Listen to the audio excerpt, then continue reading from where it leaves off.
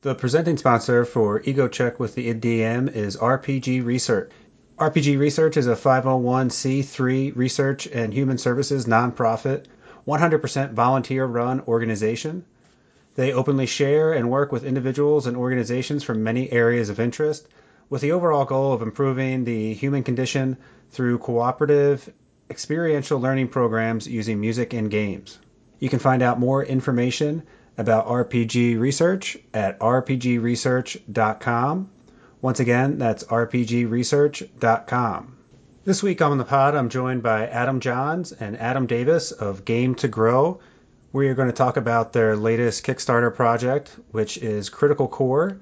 It is a kit, a tabletop role-playing game that's designed for children with autism, and it's geared to teach those individuals confidence and social skills. Their Kickstarter has already blasted past their target goal, and they are currently checking off stretch goals in the campaign that lasts for another 2 weeks or so. So you'll definitely be able to learn more about Critical Core, learn where you can find out more information online, and definitely back the Kickstarter if you're interested. Both Adams were previously on the podcast a few years ago, and so we built off of that conversation and really talk about the 8 years of experience they've had working with children, presenting at conferences, listening to parents, listening to other educators, and how that has all been funneled into the Critical Core product. So it's a very exciting endeavor. I'm really excited for them, and I hope you enjoy the conversation.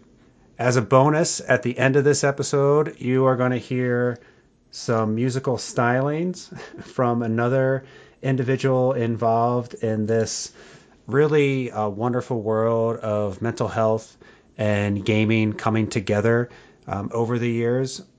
So back in January, Dr. Ryan Kelly, who was on a previous podcast that I hosted, we had several mental health providers talking about video games. And so I got to know him as part of that. And at a convention back in January, Dr. Kelly took it upon himself to write a song about yours truly and had posted that on Twitter. And I've been meaning to get it on the podcast at some point. And this seemed like the perfect situation since Adam Johns, one of the gentlemen that you're going to be hearing here today on the podcast, played drums on that tune. So stay tuned at the end of the episode because we're going to channel right into that performance, which is really quite special. I cannot really summarize it in any words that would do it justice. You're just going to have to hear for yourself. And if you do want to give a shout out to Dr. Kelly, you can find him on Twitter at Dr. R. Kelly and let him know what you think about the tune. I think it was a very cool thing that they gave me a shout out from one of the conventions that they were all participating in, which we talk about on the show. I really need to get to one of those to meet up with all these great people who I've been chatting with on social media and here on the podcast. So stay tuned for that. And without any further ado, let's meet both Adams as they talk about Game to Grow and Critical Core.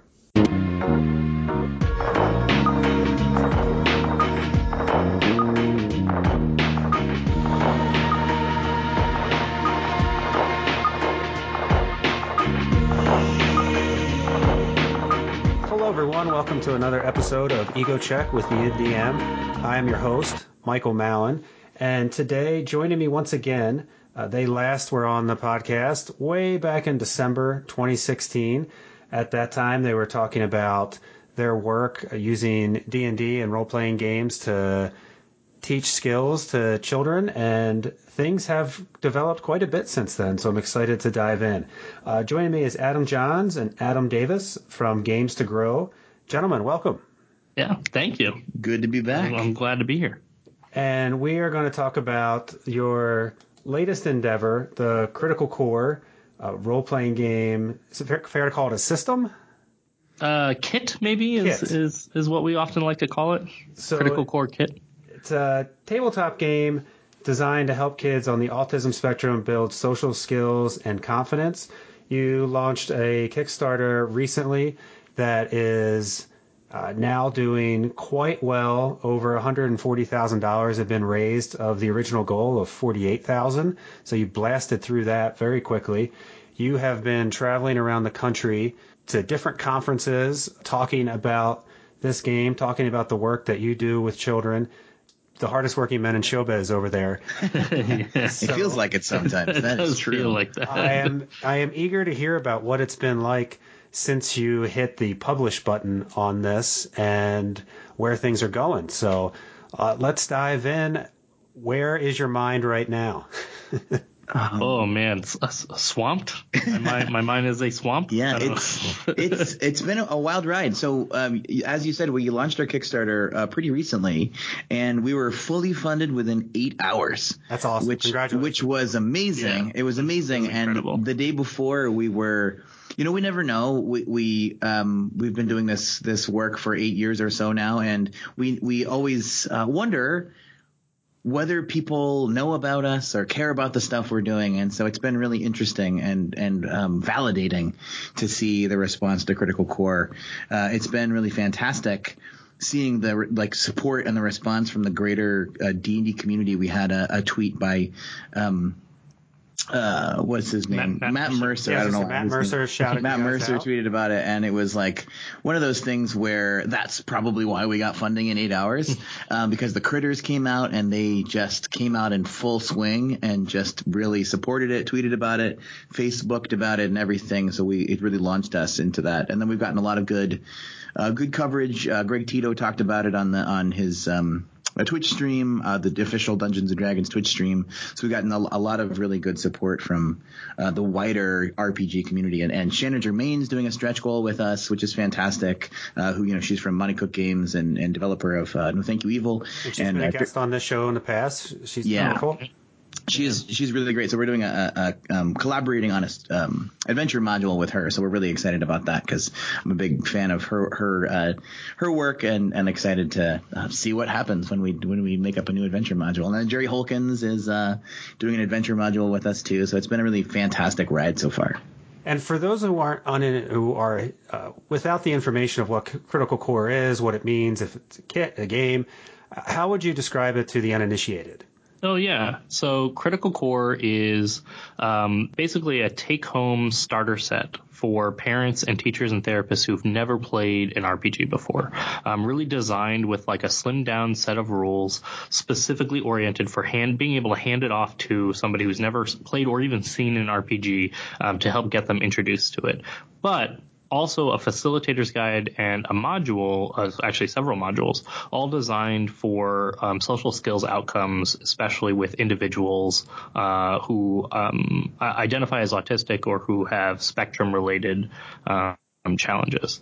And so we're really kind of boiling a lot of the work that we've done over, like 8 years now, in the groups that we've done with previously Wheelhouse Workshop and now Game to Grow, and trying to get it into like a deliverable kit that we can get into other people's hands, really be able to hand it off to them and let them run their own groups, even at home, that help really promote social skill benefit and really help get people engaged in role-playing games for growth. Excellent. And what are some of the strategies that you bring to bear in Critical Core? What are some of the techniques that you're using here?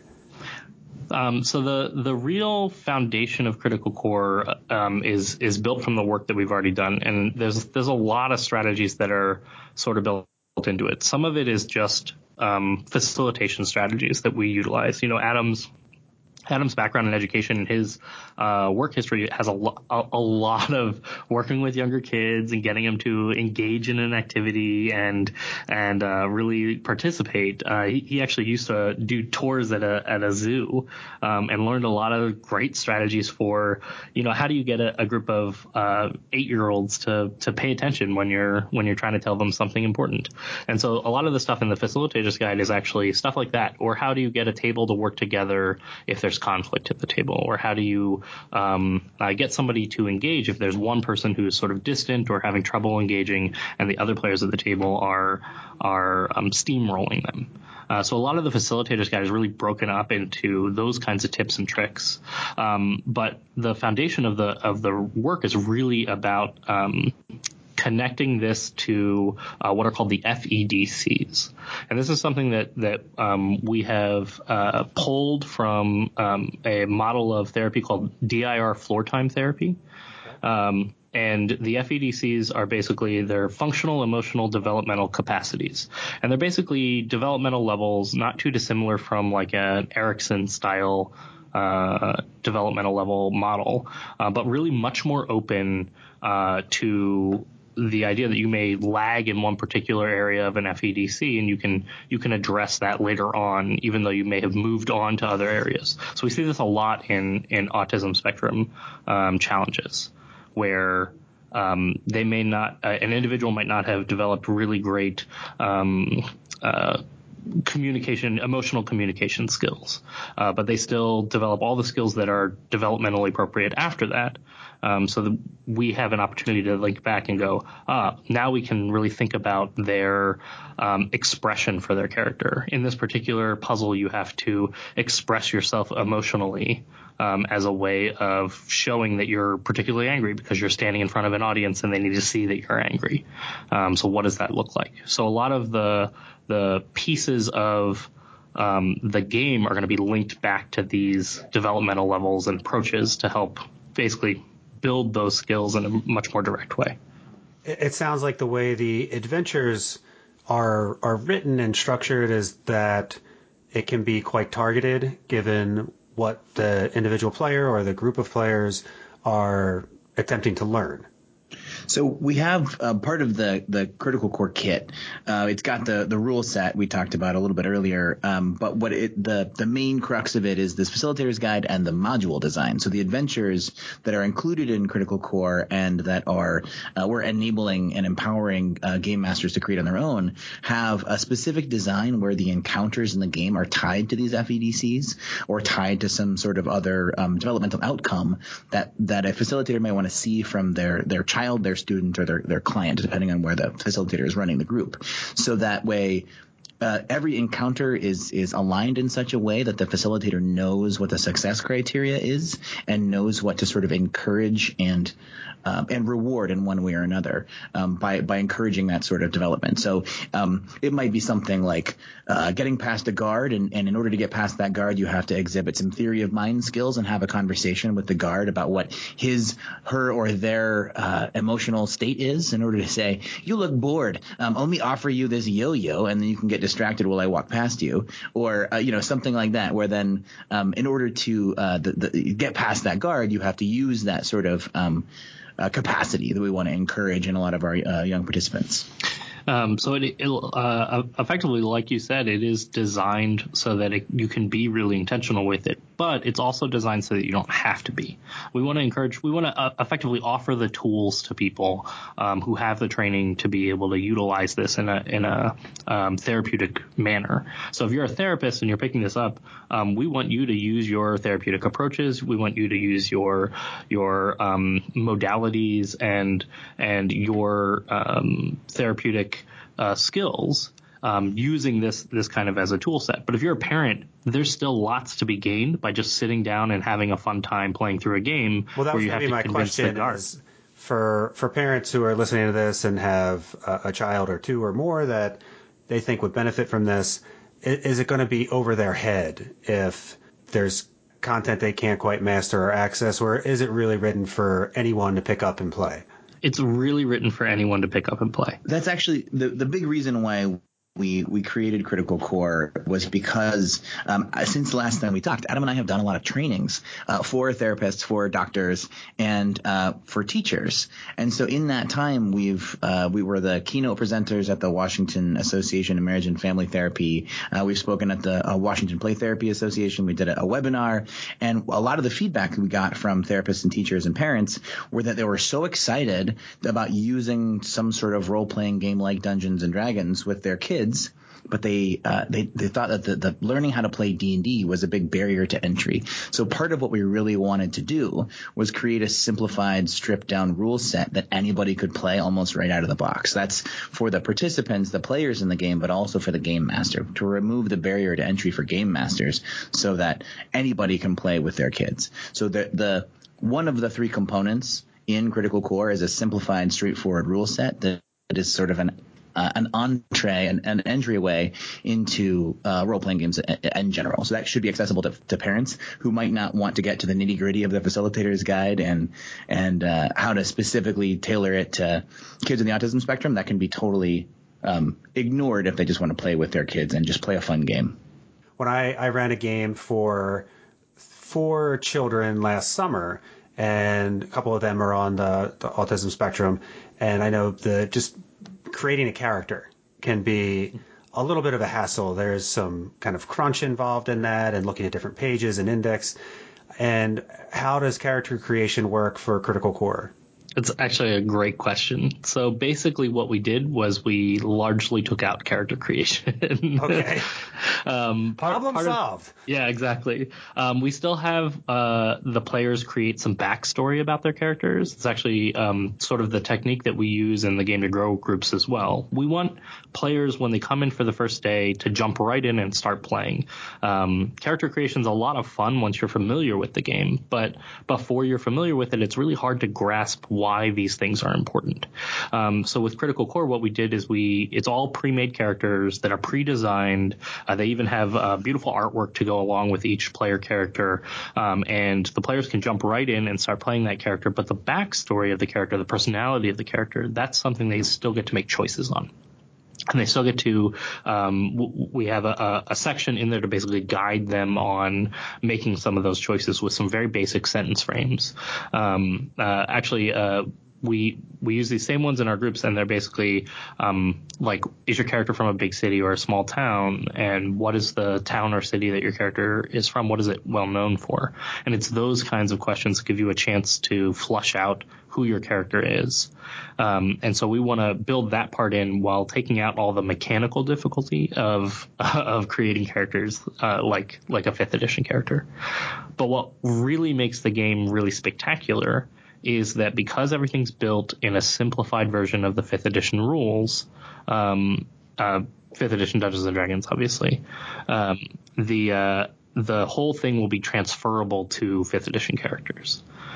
So even though all the characters are pre-made in Critical Core, if you do want to make your own character, I'd fully encourage a player to pull out the 5th edition player's handbook, make their own character, and all of the rest of the modules and all the rest of the real game design will translate pretty easily to that 5th edition character, and allow even a cross integration of fully fleshed out, fully custom made 5th edition characters right alongside the more simplified and easy to approach Critical Core characters. That's great, because I know one of the roadblocks can be that character creation. People are excited. It's like, okay, let me create my character, and then 2 hours later, it's like, all right, let's play. Yeah. Right. That's been one of the driving things that when we've done consultations and we've trained our new employees, and a lot of that is the advice we give right away is get the kids playing as soon as you can, because they don't know whether they want a high armor class or not, because they don't know what that means.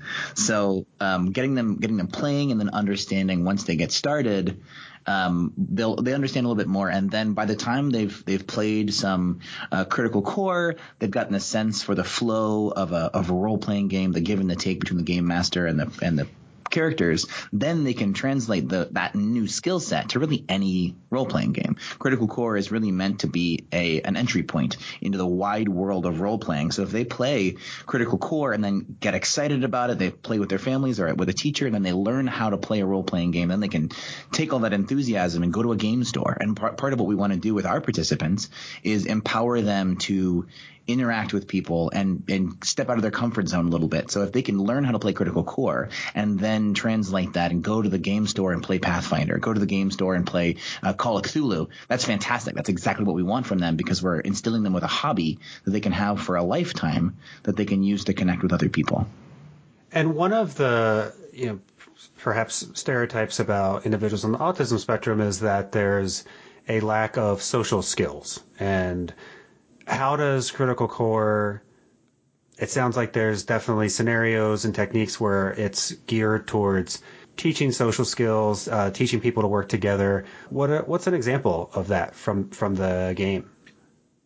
Well, an important thing to remember about the autism spectrum is that it is a spectrum, of course, and that it would be unfair to generalize too much about the people with the autistic experience. So that being said, a lot of what we're trying to do is reinforce social interactions in a way that doesn't try to tell anybody the normal way to behave and take people and put them into a box and say, you have to act like I act. Your brain works differently than mine. I don't care. I want you to act like I act.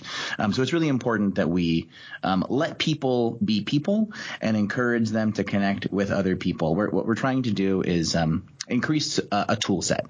Let people interact with each other the way that they want to, but to have a larger repertoire of ways they can interact with each other and to really enjoy the company of other people. We're trying to help people on the autism spectrum, especially young people, improve their capacity to connect with other people through really relationship-based and love-based interactions. So to give you some real examples of what that looks like in the game, we're a big fan of what we call sort of open-ended challenges, which are challenges where we've presented a problem but then are open to the opportunity for solution. So we've built some of those into the game where the game master can really roll with the punches, but especially can encourage teamwork-oriented solutions in order to overcome a problem. So very early in the very first module, which is called Little Town of Tusk, the players are forced to have to make their way through a door that's frozen shut. So it's a very simple sort of open-ended challenge. What do you do when this door in this place that you're trying to get into is frozen shut and you can't open the door very easily? And then the module piece is designed with scaffolding tools for the dungeon master to have an idea for the kinds of solutions that players could try, and a set of instructions to basically inform them, like, if players work together towards a solution, you should always make that solution more easier to accomplish, and a more rewarded solution. So if they, all bash the door with their shoulders together, or one person sort of starts melting the ice on the door while another person pulls on it, teamwork oriented solutions where they're communicating with each other are going to be the ones that are going to be more successful within that. The first person to shout out, "I throw a fireball at it." Right, exactly. And so the whole thing is really set up to be about not just the interactions with the NPCs in the game, but also the players at the table. And thinking about how they're interacting with each other to continue to encourage positive interactions between each other. This is perhaps a little afield, but as you're talking about that, I think of playing with adults, and I think of my approach of it as a DM of almost setting up scenarios where individual players can shine. It's like, I want to make sure the rogue has something to do. I want to make sure the cleric has something to do. And it is sort of a 180 from that approach of focus on what everyone can do collaborating together. And I find that interesting. What do you guys think about that? I think it's important to have players have an opportunity to feel special. And what's really nice about a game like Critical Core, Dungeons and Dragons, is that they're fellowship games where there's lots of different roles one can play. So the idea here is that someone can feel unique and special and feel like they're getting a spotlight, but they're getting that spotlight in service of the group. And they can do better when they have the help of others. So if the group is working together and the cleric is healing somebody, the rogue is lockpicking, and in that encounter where they're all getting a chance to do what they do best, they're able to be more successful. That really highlights the interdependence that we're trying to encourage, and then lets everybody feel special and unique within that interdependence. So a great example, just kind of building on the frozen door idea here, is that if the barbarian, comes up and just tugs on the door and can't quite get it open with their strength roll, but then the barbarian player can turn to the rogue player and say, "Hey, you should try picking the lock up, but I can be a little more successful if the door was not locked." Or, "Hey, also wizard, use a fire spell to melt the ice while I pull," and the rogue is, wedging the lock with a dagger or something like that. Then there's something really magical that happens when you can recognize someone else for their abilities and for their opportunity for input in a really direct way. You feel feel the rogue or the wizard and that point when the barbarian makes that request feels included. They feel like they're a part of the group, and they feel like they're an important part of the group. And especially for socially isolated kids or for individuals who really have struggled to build positive relationships and positive friendships, that's a huge step. That's a huge opportunity for them. With your background in doing this for so many people, do you see that build momentum in that direction? Say if that happens once, do people take more opportunities? Do the players kind of learn that behavior? Absolutely. It feels really good when somebody says, "Hey, I need you. I'm glad you're here." That's a really valuable and rewarding experience that, you can't tokenify that. You can't make that, that's such a valuable intrinsic benefit of playing a game like this, that it really reinforces itself so naturally that, we see a lot of young people like relying on each other and excited about each other, that wouldn't happen in a classroom setting without that really magical feeling of a tabletop role-playing game. Yeah, that's awesome. It reminds me when I was playing the game over the summer, there was a scenario where there's like a flaming octopus in a bar, and there's any number of solutions to this issue. But I had mentioned kind of offhandedly, I was like, oh, there's a well in the middle of the town, and the bar is a block or so away. And then the children were taking turns running to get pails from the well so they could put out the octopus instead of fighting it, which I was like, okay, that's definitely a solution. Yeah, that's some creative problem solving right there. Yeah, I like that. I like the setup of the scenario where there's a flaming octopus in a bar. That's already seems like a hilarious setup. Yeah, it was an adventure. I think Festival of Magic. I think it's on it's either Drive Through RPG or DM's Guild. That I think at Brain Clouds on Twitter had written. So shout out to that adventure. It's really a good one for children if you're playing with that age group. I wonder with all these conventions that you've been at, because I imagine you're talking to a mix of educators, therapists, parents. Mm-hmm. I imagine you get a range of questions that are both fairly technical and also maybe a little bit from a point of, I don't want to say naive because I feel like it has a bad connotation, but maybe who are not totally familiar with role-playing games. What are sort of the themes that you get in terms of questions about Critical Core and about this whole approach? My favorite question is, how do you win? Yeah. Which it goes to what you're talking about a lack of exposure of what the role-playing game structure is. And those are some great questions because I love answering with everybody wins. We win together when we create a story together. That's been the main thing that, this game provides a solution to a lot of problems that people didn't necessarily know that they had. And that's been a really interesting realization for a lot of people that we talk to, is a lot of people they're very familiar with using active story-based play therapy, social skills enrichment programs for kids.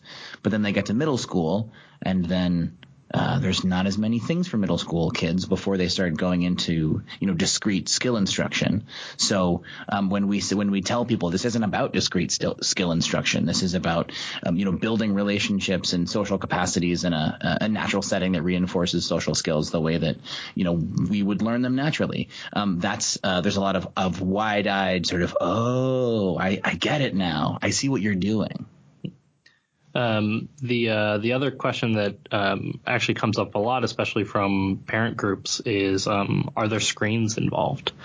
Which is again sort of a opportunity to clarify what it really looks like. And Adam and I have really enjoyed being able to talk in front of a group of therapists or a group of parents or teachers who've never ever seen a role playing game before, and really get to describe a little what it looks like, and maybe even we usually go into like a whole description of like, here's what the game actually kind of looks like, to give them just a little hint of that experience.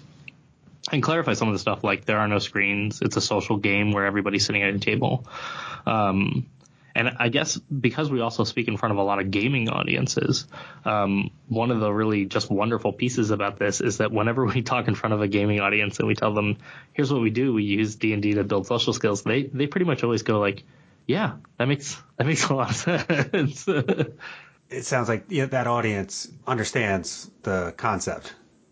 When we talk to gamers about what we do, they say, "Oh yeah, I got a lot out of playing D&D when I was growing up." I totally see that. Like what we are doing, what Game to Grow does, and what we're doing with Critical Core is a lot of what can happen naturally with a role playing game. A lot of the benefits that come from playing RPGs anyway. We're just doing it very intentionally, and then having this extra layer of module design to really harness that. Yeah, it sounds like a lot of the incidental benefits of playing a role-playing game, you're just turning that up to 11 and saying, like, let's do this purposely with That's right. Select audience. But it seems like not just children on the autism spectrum that this is sort of geared towards, but I think these skills benefit everybody. Absolutely. Yeah, absolutely. I was just going to say, one of the things that sort of interestingly comes up a lot, Critical Core is pretty explicitly aimed at autism spectrum, but the reality is like building social skills is something we all do for pretty much our entire lives. It's something that I consider myself a generally very social capable person, and I'm still building social skills. I'm still figuring out the best ways to have social interaction or to improve my social communication with people, and that's true for everyone. And I think the opportunity that RPGs present is a chance to practice those skills in a safe, welcoming, warm space, and to explore opportunities for new ways to communicate that I might not have had before. And through those opportunities, I get a chance to maybe learn some new skills that I've never done before. So what's great about it is that it really doesn't have to be anything related to autistic spectrum or autistic individuals. It can really just be anyone has the opportunity to benefit from those social experiences and from building the social capacity for interaction. And so these skills of being connected, turn taking, kind of recognizing emotions, all these different skills that you're talking about, that as a parent who might be out there listening, it's like, oh, I think my kid would like this. They don't appear to be on the autism spectrum, so I don't know if that's for me. It sounds like you're very much saying, no, this is for you too. This is for everyone. Yeah, it really is. I've said this before, and we've talked about this on panels. I think the world would be a better place if everybody played role-playing games. And I mean that, not that everybody plays role-playing games in their silos, but if people played role-playing games with new people, we expanded our table and played with people we don't know so well, because I think that gives us an opportunity to learn how to learn more about ourselves, but also learn more about each other. Adam and I just did a panel at PAX East just this last weekend, where we spoke about why RPGs are good for you, and that one should be on YouTube probably soon, if not already. By the time this podcast goes up, people should check that out, because we talk a lot about the inherent benefits of role playing games and Dungeons and Dragons, Critical Core, all of it. But no matter what kind of game you play, and we talk a little bit more about our specifically how we use role playing games to address social skills deficits, and then we. I don't think it was recorded. We also talked with Ethan Schoonover at Emerald City Comic Con about sort of why the world would be better if we all played. Like some of the ways that it improves like our executive functioning, our ability to plan ahead, our ability to visualize in three dimensions, our ability to recognize the strengths of others and the weaknesses in our own capacities, such that we can rely on each other. There's just so many things that can would improve about the world. Like imagine if our political leaders would just sit around and learn about themselves through playing dwarf barbarians. Yeah, or being on a team together. Imagine, all the most important leaders in the world sitting down at a table and rolling dice and having to be on a team together as they overcome challenges in a cooperative space. That's a lot of opportunity to get to know each other better. Now that is an actual play stream that I would watch. Man, that would be fascinating. I will run that game instead of the UN. It's like UND&D. The D&D. It's probably what it would turn into. One of the things that you touched, kind of going back to this idea that I made a note here when you're saying it, this idea of playing games with your students or your children where there isn't a defined winner. Because I'm thinking back to the games I played with my friends and parents when I was young, and I can't think of many games where they were cooperative or where there wasn't like a winner and loser. Like you would play for 5 minutes or 30 minutes, or the case of Monopoly for 17 hours and never ended. Yeah. Where someone had to win, someone had to lose, and that teaches its own lesson. And with role-playing games, there's not that dynamic. I mean, yes, you have the GM, but it's more about the experience, telling a story, kind of building off what each person is bringing to the table, literally. And what do you think about that? Yeah, I mean, we're very much from the philosophy that games like Dungeons and Dragons, RPGs like that, are really about the story. They're about creating a shared and collaborative space where you get to tell a story together. And the role of the game master or dungeon master is really to help kind of facilitate that process and help provide the necessary boundaries in order for our story to have a creative space. And that's really what we're designing Critical Core to be. That's how we run Game to Grow groups as a philosophy toward this collaborative storytelling process. And so there is something to be said for a value in competitive games. In fact, in Game to Grow, often during the summer, we play a lot of other board games and stuff with our participants. And so we sometimes have competitive games. We sometimes have collaborative games or cooperative games. And there's lots of values that can be pulled from many of those different experiences. There's even a value that can be pulled from playing Monopoly for 17 hours. The real opportunity endurance Yes. is the value there. It builds character. Frustration Building tolerance. your fortitude. Yeah. But the real secret is understanding what the value is that you're trying to get out of it. And RPGs just have a tremendous opportunity for value. And that's the thing we really want to tap into. And so I'm looking at, again, just by the time this comes out, the Kickstarter will have a little under 3 weeks to go. And it looks like for people to get the digital version of the game, it's $30. And for the physical kit, it's $50, correct? Correct. Yeah, that's correct. Okay. And so $50, what's in the kit? Like what do people get with that? So the breakdown is there's visuals for the stuff we've got in the kit on the Kickstarter, so everybody can look great, by the way. Yeah, so I encourage everybody to go to criticalcore.org because the picture will tell 1,000 words, and my words won't do it nearly as good of a job describing how awesome the art is that's going to go inside the Critical Core kit. But it really, the goal here is for it to have everything that you need to play almost right out of the box. So there's pre-made character sheets in there. There's a player's guide, a game master's guide for how to play the Critical Core box game kit. And there's also a dry erase map that will be in the box, some dice for the players, and then there's also the modules in there right now. I think we have 3 modules that were already in the kit, and then we've got a couple of digital modules that are now in stretch goals, and then we've also got the facilitator's guide, which is our best practices. So there's a lot of stuff inside that box kit. The art is fantastic. We've got Grant Griffin did a lot of the amazing character art that's in there, and we still have a bunch more character art to go. We actually had a funding level, which is all gone now, unfortunately for your listeners. But we had an awesome funding level where people could back at a level where they got to submit a picture of themselves and then become an NPC or a piece of character art, which is super exciting. And there's a couple of our friends, our people that we know, our friends and colleagues who backed at that level. So I'm excited to see them as, barbarians and whatnot. I'm pretty excited about that.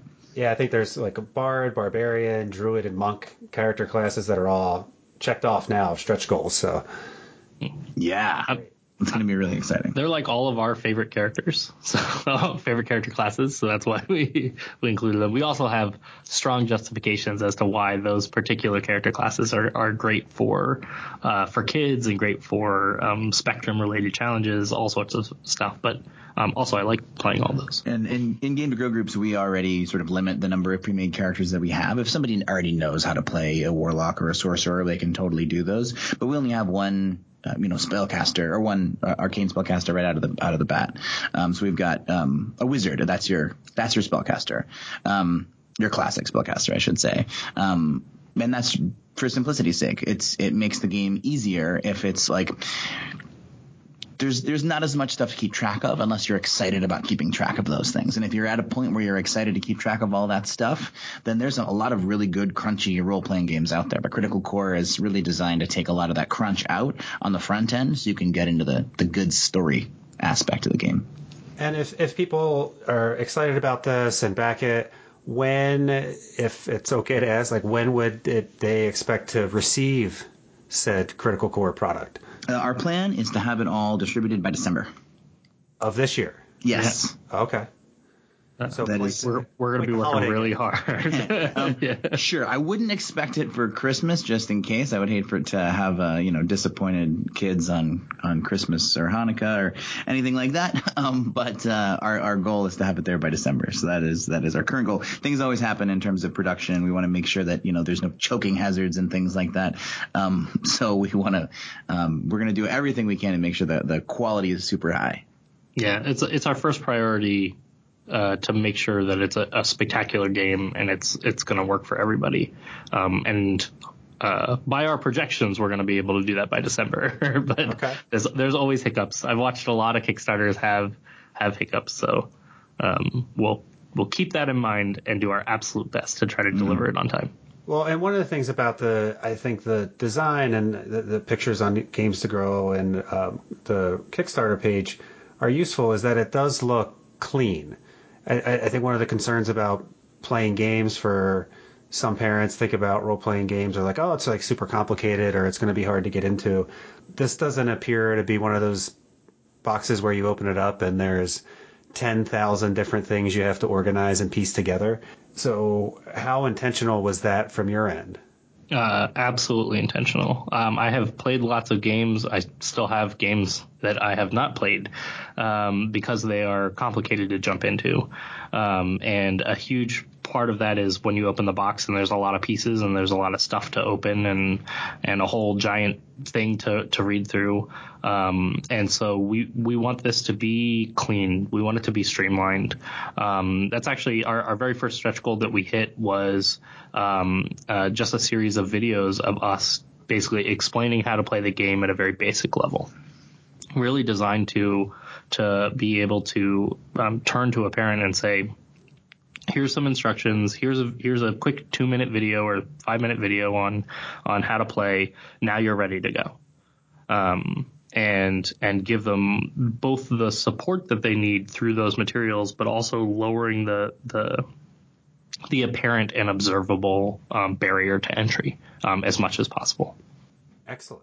What are your thoughts so far about just the reception this has received? I know we touched a little bit about that early on, said it's been a whirlwind this past few weeks. But now that you've maybe had a few days to, I don't know if decompress is the right word, after three straight weeks of conventions and just finishing up PAX East. But kind of what are you thinking about all this? It is overwhelming and so validating, I guess, or yeah. I feel such a tremendous appreciation. And this is also the beginning of a whole new chapter in Game to Grow. So I mentioned before, we do trainings, we do consultations, and one of the things that we've seen is that training and consultation still ends up with they have to go and learn a new game. So what Critical Core is going to enable us to do, and which is what's really exciting about some of the Kickstarter funding levels that we have levels where people can donate a kit, so they don't have to get themselves a a kid at all, if they're not somebody who has kids or has a desire to play with kids, but has a desire to see the life enriching magic of Critical Core get out into the world, they can fund at a level that'll send a kid to a hospital or a school or a community center. So we have the opportunity here to do a lot more explicit training and travel around the world and do trainings with Critical Core kits to get services to Hong Kong, to get services to Germany, to Brazil. We've had so much interest from around the world, so we're really excited about really sort of changing the landscape of services that exist for this population by really getting it out there into the world and creating a new field almost for social skills enrichment. Maybe kind of ending on this topic of kind of building off what's into the future. I know we started off by talking about we first had a conversation on the podcast way back in December 2016. And in the 2+ years since that time, I feel like there's been such an advancement in kind of the combination of mental health and role-playing games, where there used to be a lot of people in silos doing things, and now I think through social media and people have just gotten together and it's much more vocal. It's much more prominent.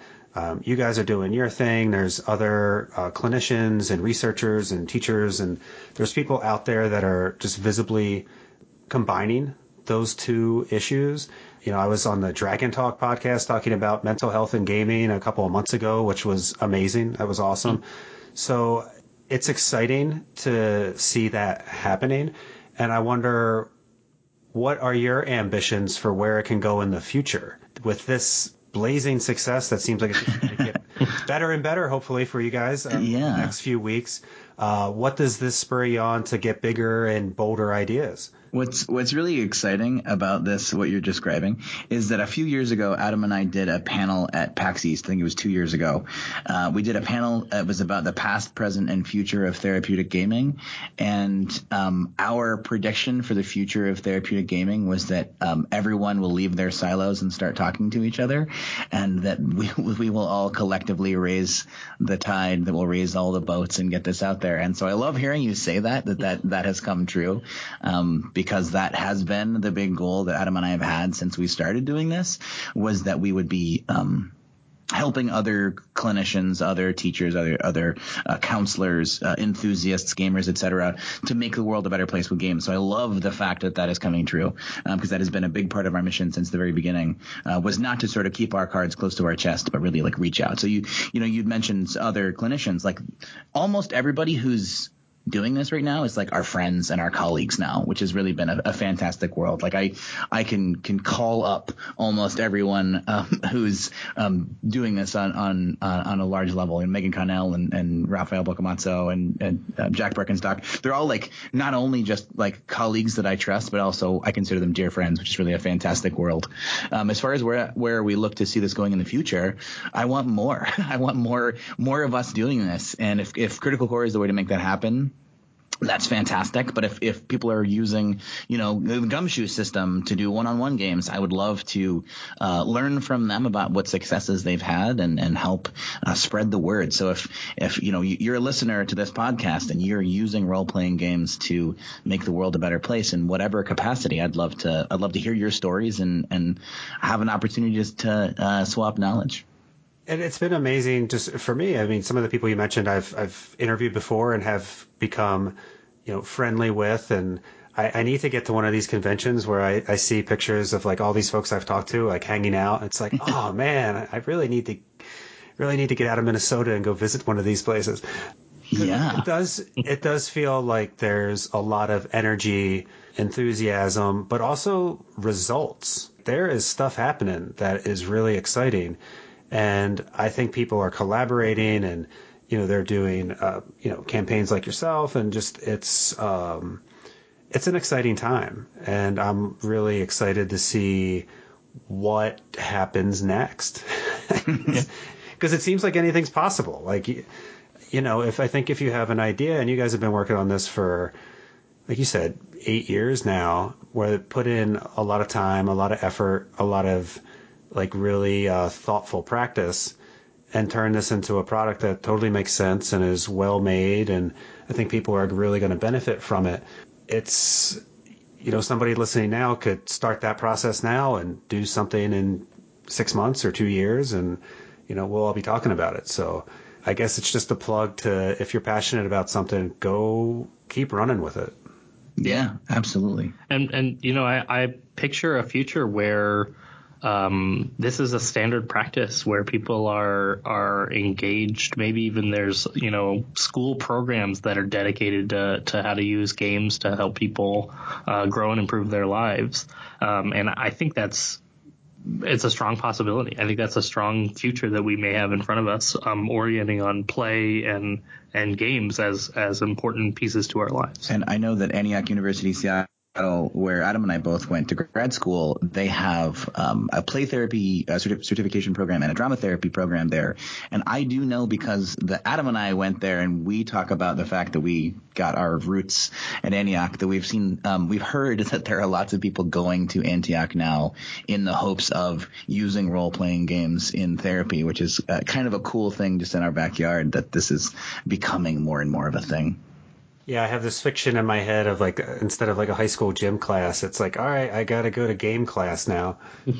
Yeah. Got to go play my wizard. Yeah. But yeah, it's just, I appreciate everything that you two are doing. If folks have questions, they want to find out more about Critical Core, if they somehow missed it earlier in the show when we were talking about it, how can they reach you? How can they find out more about Critical Core? So they can find out more about Critical Core by visiting criticalcore.org, which will largely redirect them to the Kickstarter page, which has all of the information that they could possibly need. I'm thinking at this point, between the comments and the text and the updates and everything in there. If they want to find out more about Game to Grow, they can go to game2grow.org. We're also on Twitter at Game to Grow, and on Facebook at Game to Grow, TO Grow. We are happy to respond to messages. We are being inundated right now with lots of messaging about the Critical Core Kickstarter. So a little bear with us. Yeah, bear with us as we are playing catch up a little bit on that, because we are a relatively small organization trying to respond to all these messages. So, but people should feel free to reach out to us on any of those platforms. We'd be happy to connect. And final note, our first podcast, for people who have been longtime listeners, we had talked about an example of collaborative world building. And one of the things I wanted you to mention is you have something on DriveThruRPG for doing that. Yes. So we actually have codified our collaborative homebrew process, and we've now done it on panels. So if you go to game2grow.org and look at the interviews and appearances page, you can see we actually had a couple of different times we've done it on panels. You can see us do the collaborative homebrew process that we use with Scott Kurtz from Table Titans, which was fantastic. We can also go to DriveThruRPG and search for the Rumor System, and then find out how we collaboratively homebrew with our participants. That's awesome. That's really been on my mind lately. I've talked about it in different articles, different guests previously, just about preparing less and building more with the players as we go. And I'm intrigued by that design process, rather than spending a bunch of hours preparing stuff that maybe the players get to, maybe they don't, but more just winging it. And what's it been like on these panels where you do that with the audience? Oh, it's super fun. It's been really fun. This last time we had James Hick and Chris Straub on the panel with us, and it was fun to just watch them make stuff up with the audience too. What's great about it is that I think it can be daunting to have that open-ended canvas of let's just make some stuff up. And what's great about like the Rumor System and the techniques that we use is that they're not open-ended. They have boundaries and barriers that help make it an easier creative process. And that is one of the things that makes it so much more fun. Just like playing improv with your friends, it's a super collaborative process where I can offer something and my friend can build on it. And together we then get to both have ownership, and we both get to have something that is better than what either of us could have come up with on our own. And that's always just an incredible amount of fun. It's really fun to do in front of an audience. Because they come up with really wacky stuff when you do it all together with the audience. Our latest one was a giant golf course. Oh, nice. Yeah, where there were all sorts of different things themed to our giant golf course. That was really fun across an entire continent. 18 holes of doom. Yeah. And the missing 19th hole. And the secret missing 19th hole. Oh, see, there you go. and you're off and running. Yeah, exactly. Well, gentlemen, good luck. I hope this continues to reach all the stretch goals and that it gets out on time. And, good luck with all the future endeavors. And hopefully maybe less than 2.5 years or so, but maybe we'll gather around again and talk about what's next. Yeah, if you ever end up at any cons, let's make sure we, get together and do karaoke or something. Yeah, or in Seattle. There's a fantastic song I know about Michael Mallon. Yes, I've heard that. Some of our mutual friends in this realm have become quite the lyricist and created a song for me. I should pipe that in as we're winding down here. I'm the drummer on that track. I was the videographer, and the extent of my musical abilities. And the man behind the camera. That's right. Yeah. Yes. So thank you everyone for listening. Go out, check out Critical Core, check out Games to Grow. Game to grow, correct? That is correct. Singular game. Game is a verb. Yeah. Don't just game to grow. Yeah. So thank you for your time, and I'm sure we'll stay in touch. Cool. That sounds great. Thank you so much. Michael.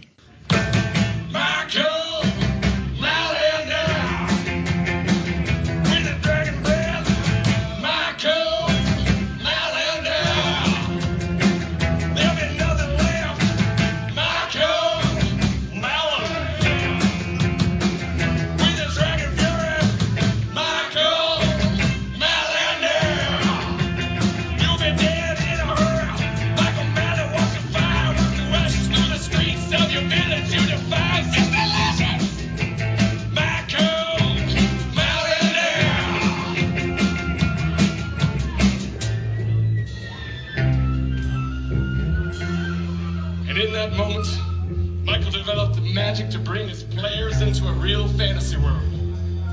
And they were scared for their lives. Oh, God!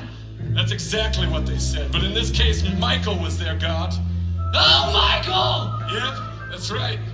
He wasn't the guy they wanted to talk to, because he was very mean. All right, guys. We gotta keep it together. We're fine. Oh, my God, man, we're gonna die. Game over. Keep your together, Hicks. Okay.